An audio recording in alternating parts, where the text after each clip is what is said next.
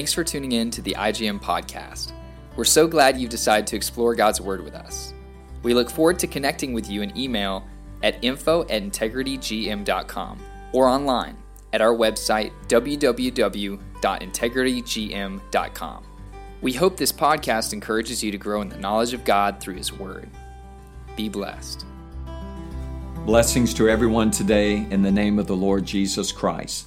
Today we're continuing in 2 Corinthians, and we're going to be covering what is designated as chapter 2. Again, remember, this is a flow of thought. The context continues. Even though there's a chapter division, we're talking about the same flow of thought as we ended chapter 1.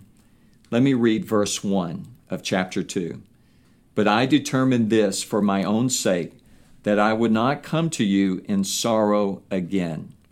So that was the reason at the end of chapter 1 why he didn't come back quickly to visit them. He needed to give them some time and not to come back quickly.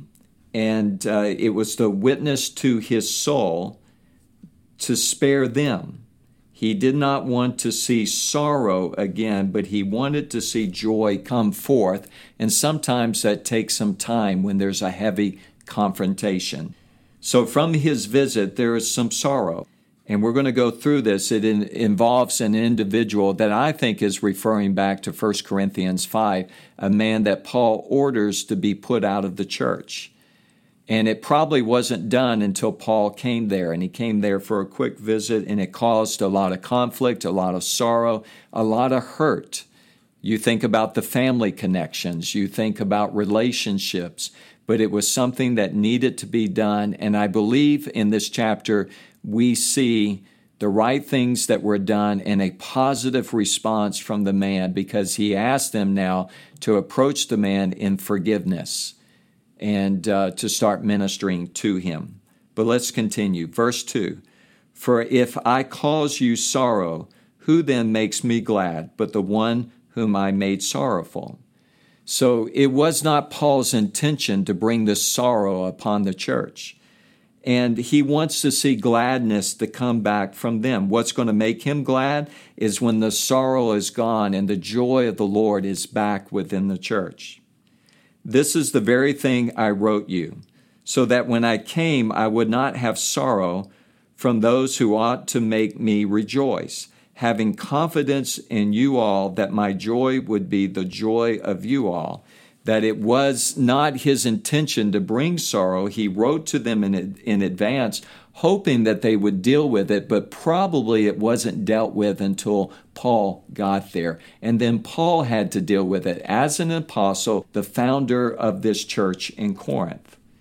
And let's get to the specifics of this.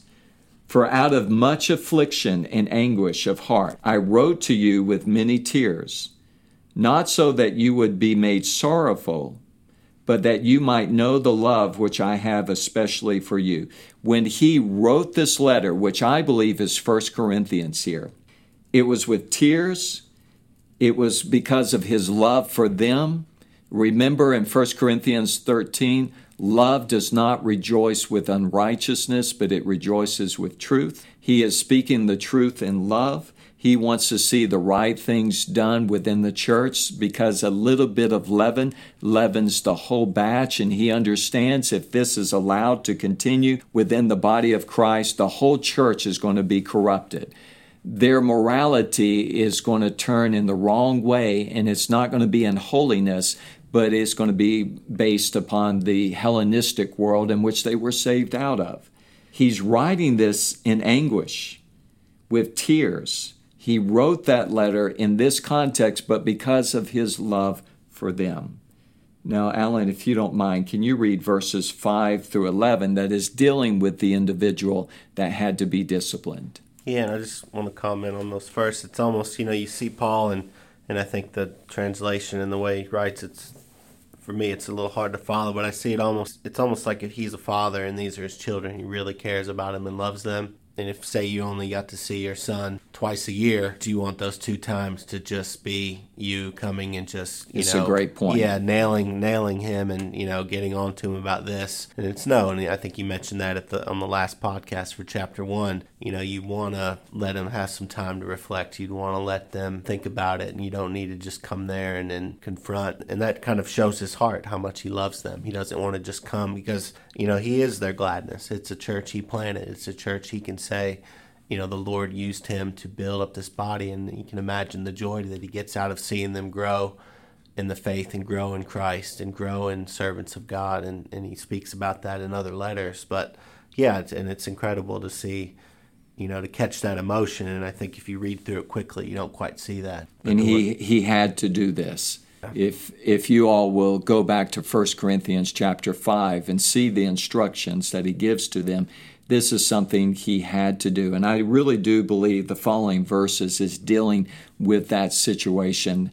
I cannot say 100%, but the terminology, and if you put it together from a historical context of the first letter and what he wrote to them, I think that first letter he wrote to them was so powerful in what they needed to do, but he did it with anguish and with affliction from within his own heart, and he did it with tears because it was hard things that needed to be done by the Corinthian church if they were going to get things straightened out and glorify God within the city of Corinth. And he is a father, a spiritual father, and these are spiritual children that he has brought up in the faith. And now they've been stagnated because of so many issues within this body of believers. And so he wrote this letter not just quickly. I can see him writing this, crying over it, praying over it, asking God, give me exactly the right words to speak to these children of mine, spiritual children that have to deal with this. And any time as a father you deal with your own children with something that has to be dealt with, you cannot put it off because down the road it is going to be something so harmful for them. You have to deal with it because you love them.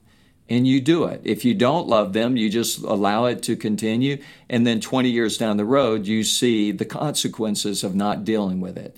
And this is the context, like you're saying, Alan, of what Paul did in that first letter he wrote to the Corinthians. Chapter 2, verse 5. But if any has caused sorrow, he has caused sorrow not to me, but in some degree, in order not to say too much, to all of you. Sufficient for such a one is this punishment inflicted by the majority, so that on the contrary you should rather forgive and comfort him, otherwise such a one might be overwhelmed by excessive sorrow. Wherefore I urge you to reaffirm your love for him. For this end also I wrote, so that I might put you to the test whether you are obedient in all things. But one whom you forgave anything, I forgive also. For indeed what I have forgiven anything. I did it for your sakes in the presence of Christ. Can you read that again, verse 10? But one whom you forgive anything, I forgive also. For indeed what I have forgiven, if I have forgiven anything, I did it for your sakes in the presence of Christ, so that no advantage would be taken of us by Satan, for we are not ignorant of his schemes. And in verse 11, Satan is mentioned here, and Satan is mentioned in 1 Corinthians chapter 5. So the one that has caused sorrow really isn't Paul. It's this individual that has, to some degree, in order not to say too much to all of you, he has caused sorrow within the whole church at Corinth. Even though Paul had to deal with it and he brought the sorrow, but it is this individual that has truly caused sorrow. It seems like that this individual has had some point of repentance, and that is the whole context of why he wants him kicked out of the church. He was kicked out or dealt with by the majority. So the church, as a majority, dealt with this, whatever the situation is, and it brought sorrow on the whole church, but the sorrow is coming from the individual who had committed the wrong acts. Verse 7, so that on contrary you should rather forgive and comfort him. Otherwise, such a one might be overwhelmed by excessive sorrow. So this individual, can you imagine if this is dealing with 1 Corinthians 5, and you have come into the grace of God, but then you got wrapped up into a lifestyle of sin, and now you're kicked out of the community of faith. And the excessive sorrow, it would be almost like your life is over with. I mean, my own people of the same faith has kicked me out of the church. What do I do? And there seems to have been some repentance that takes place, because Paul says, forgive and comfort him. Now it's time to embrace him. We kicked him out. If this is the context, we kicked him out. Now he's repentive and he's doing the right things. Forgive him and comfort him. It's a time to embrace him. Verse 8, wherefore I urge you to reaffirm your love for him. That would not be spoken by Paul unless there was repentance. If he's still living or sleeping with his father's wife, no. We would not embrace him. We would not show him love, because love does not rejoice with unrighteousness. It rejoices with the truth. That's 1 Corinthians chapter 13. Verse 9, for to this end also I wrote you, so that I might put you to the test. Remember, in that chapter, he is telling them what to do. I put you to the test, whether you are obedient in all things. As an apostle, the founder of the church, he's telling them what they need to do. Verse 10, but one whom you forgive anything, I forgive also. For indeed, what I have forgiven, if I have forgiven anything, I did it for your sake in the presence of Christ, so that no advantage would be taken of us by Satan, for we are not ignorant of his schemes. Yes, we're going to walk in forgiveness. We're going to embrace this one and love this one as he has repented, and we are to bring him back into right fellowship with the other people of faith. That was the whole goal of 1 Corinthians chapter 5. And Satan is mentioned here, and he's mentioned in that chapter as well. So for me, it's dealing with that situation, but say it's not that specific situation. It's still the same principle. Someone has caused sorrow. Something had to be dealt with. And now is a time of forgiveness, a time of comfort, of embracing, to bring him back into the fold. Yeah, and it's interesting. I never looked at this word, when Paul talks about the majority in 6. So that means there was a minority, that this was a division. There was conflict. Yeah, there was a conflict. And so not only the sorrow on this person was inflicted, but I'm sure there were sympathizers or people that said, that's not right. You're just going to put this person out on the street. Other people were suffering because of this sin and this thing that had to happen. It just really was this ripple effect of contention and sorrow in the church, not only for the individual, but for the church itself. So, and that even makes it a little more powerful what Paul talks about in the first part of the chapter as to why he doesn't just want to come right back and go right into something like that, because you did have a dissension, because if there's that majority, there were others that didn't necessarily maybe not agree or were upset about what had to happen. You kind of want to let that heal a little bit in a lot of ways, I think. Yes, and let's talk for a moment. Some of the conflict that the minority of people that would say this is the wrong thing to do, Paul's in the wrong and we should not follow his instructions, but the majority came together and said, yes, we need to do this. Today, people will say, well, if you kick him out, he's going to be so angry he'll never come back. That is one thing that I hear all the time. Another thing I hear is, that's not the love of God. Who are we to kick someone out? Yet if you go to 1 Corinthians chapter 13, you need to understand God's love is different from man's understanding of love. And also for those that would say, don't kick him out because he'll be so angry he won't want to come back, need to understand we don't compromise with sin. And if we allow it to continue, it will infect the whole church. And for the person's good, we have to kick him out. He has to be confronted with his sin. This is wrong. This is not of God. Who are you going to follow? Are you going to embrace Christ or embrace the world? Because this is not representative of Christ to sleep with your father's wife. And again, that probably what happened is a man lost his wife, an older man in that culture, to find a new wife sometimes is much younger. He has children, and probably he had a young wife that was near the age of his son. And a relationship developed, and the church knew about it. So you have to deal with it. Yeah, and you think about, hurting the person, but you also think about the church being hurt, letting that happen, but then also think about the future of people that are going to be looking from the outside and maybe are thinking about coming to Christ or thinking about following Jesus. Well, this goes on. They're no different than the Corinthians that are doing all these things with sexual immorality and pagan. So, yeah, it's a really godly, greater good concept. If this one individual won't choose to follow, he has to go out, and then God can bring them back. It seems like he did with this individual, if the same one or not, but whichever individual this is, Paul's telling them to forgive him, love him, restore him. Yeah, and I think that's something that, as you mentioned, people that say, well, he's going to be so angry with God. That's not, we don't know that.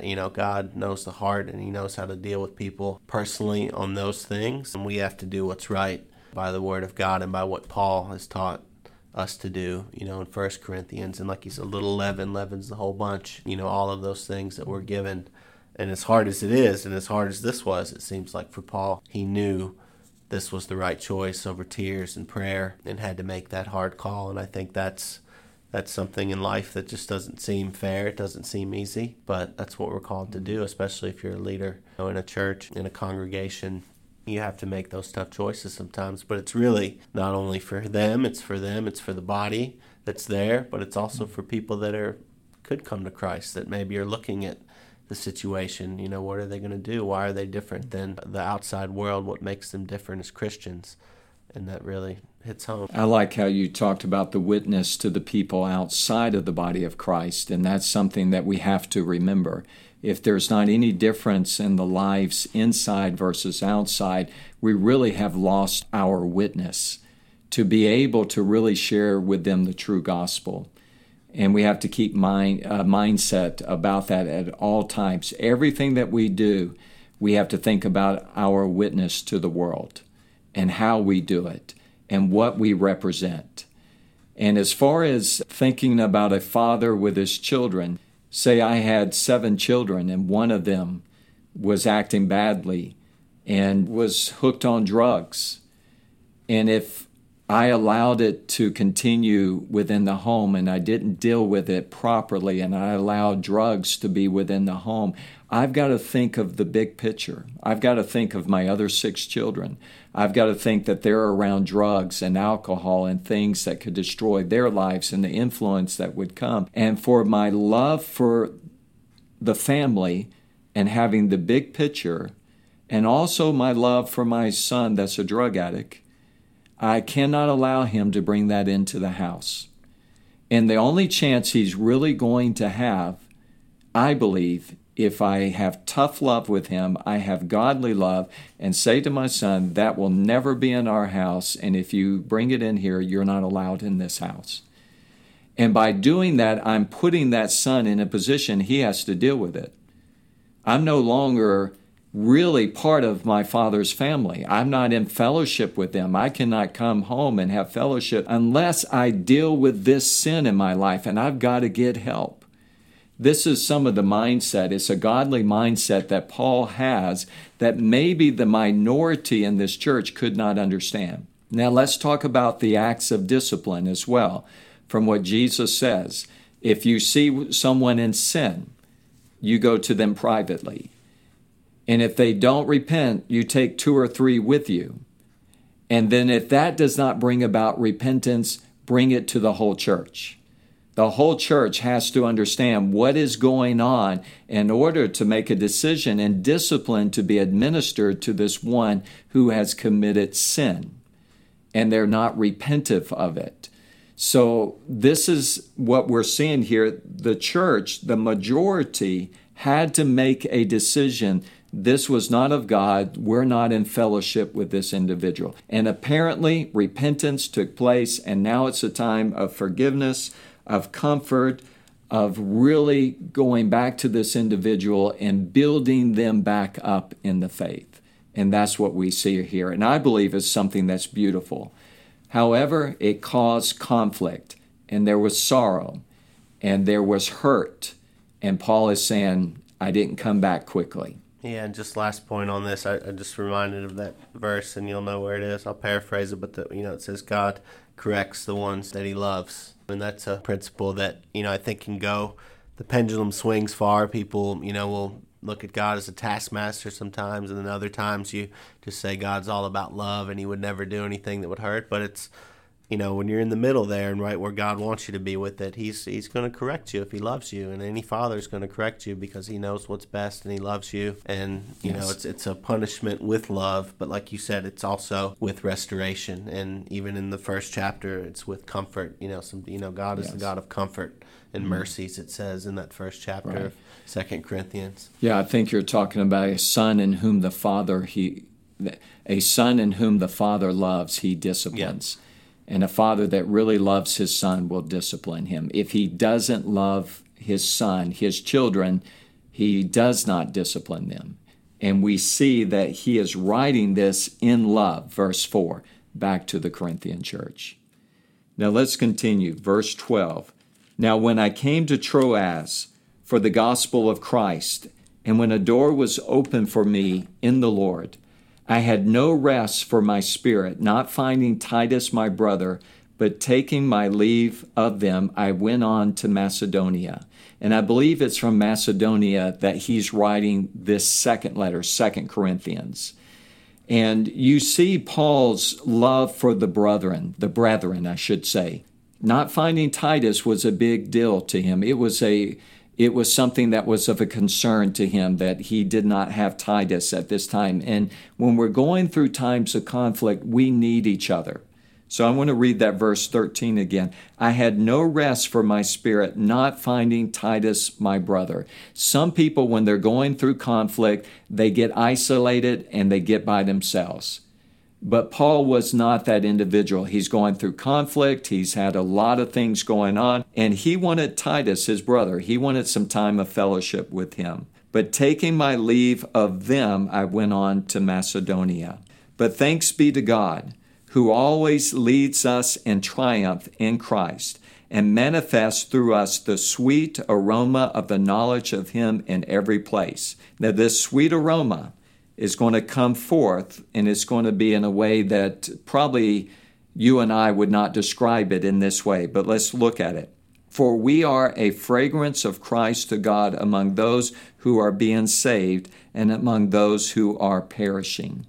So the aroma that goes up is not just for those who are being saved, but also for those who are perishing, but it is giving people an opportunity to respond to the gospel. It's also an aroma, a sweet aroma unto God when we preach to those that are rejecting the gospel, because we are being faithful to take this glorious gospel even to those that are rejecting it.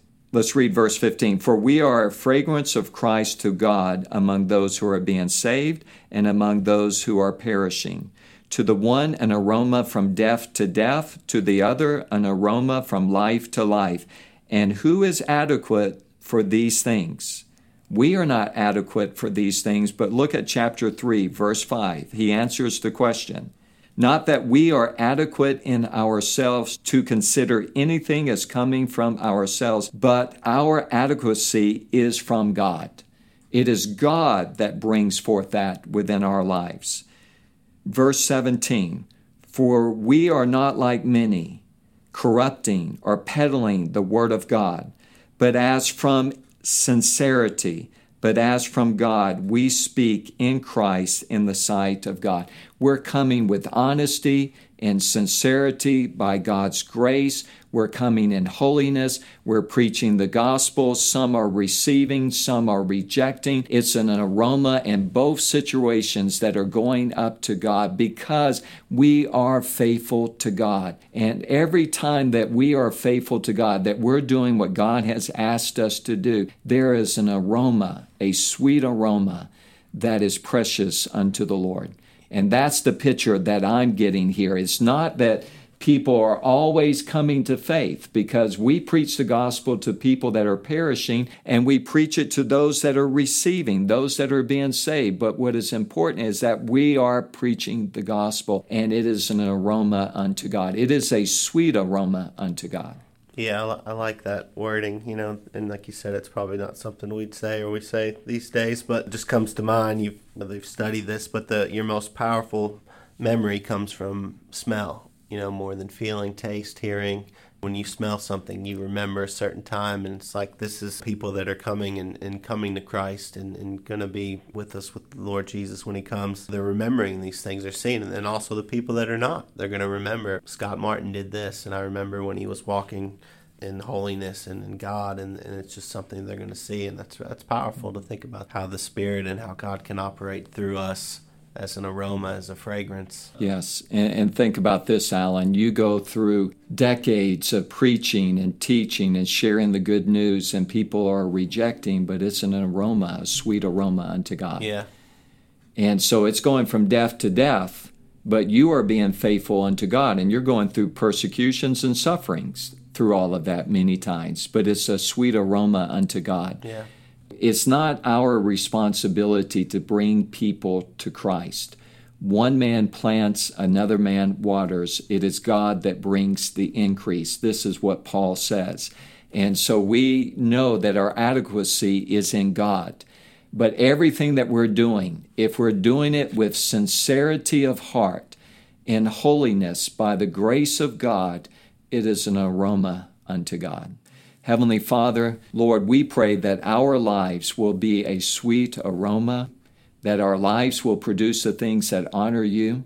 And Lord, let us just be found faithful to do what is right, to live a life that is a testimony of your grace, to live a life of holiness, to live a life of honesty from the heart, sincerity of the heart. And Lord, let us be about your business, preaching this glorious gospel, sharing it everywhere that we go through our life and through our words. And Lord, I just pray that we will be found faithful. It's in Jesus' name we pray. Amen. Amen. If you'd like to learn more about IGM or have any questions about this podcast, feel free to reach out to us at info@integritygm.com and connect with us on Instagram at integrity_global and Facebook at Integrity Global Missions. If you like our podcast, please share it and leave a review. Thank you for listening. Have a blessed day.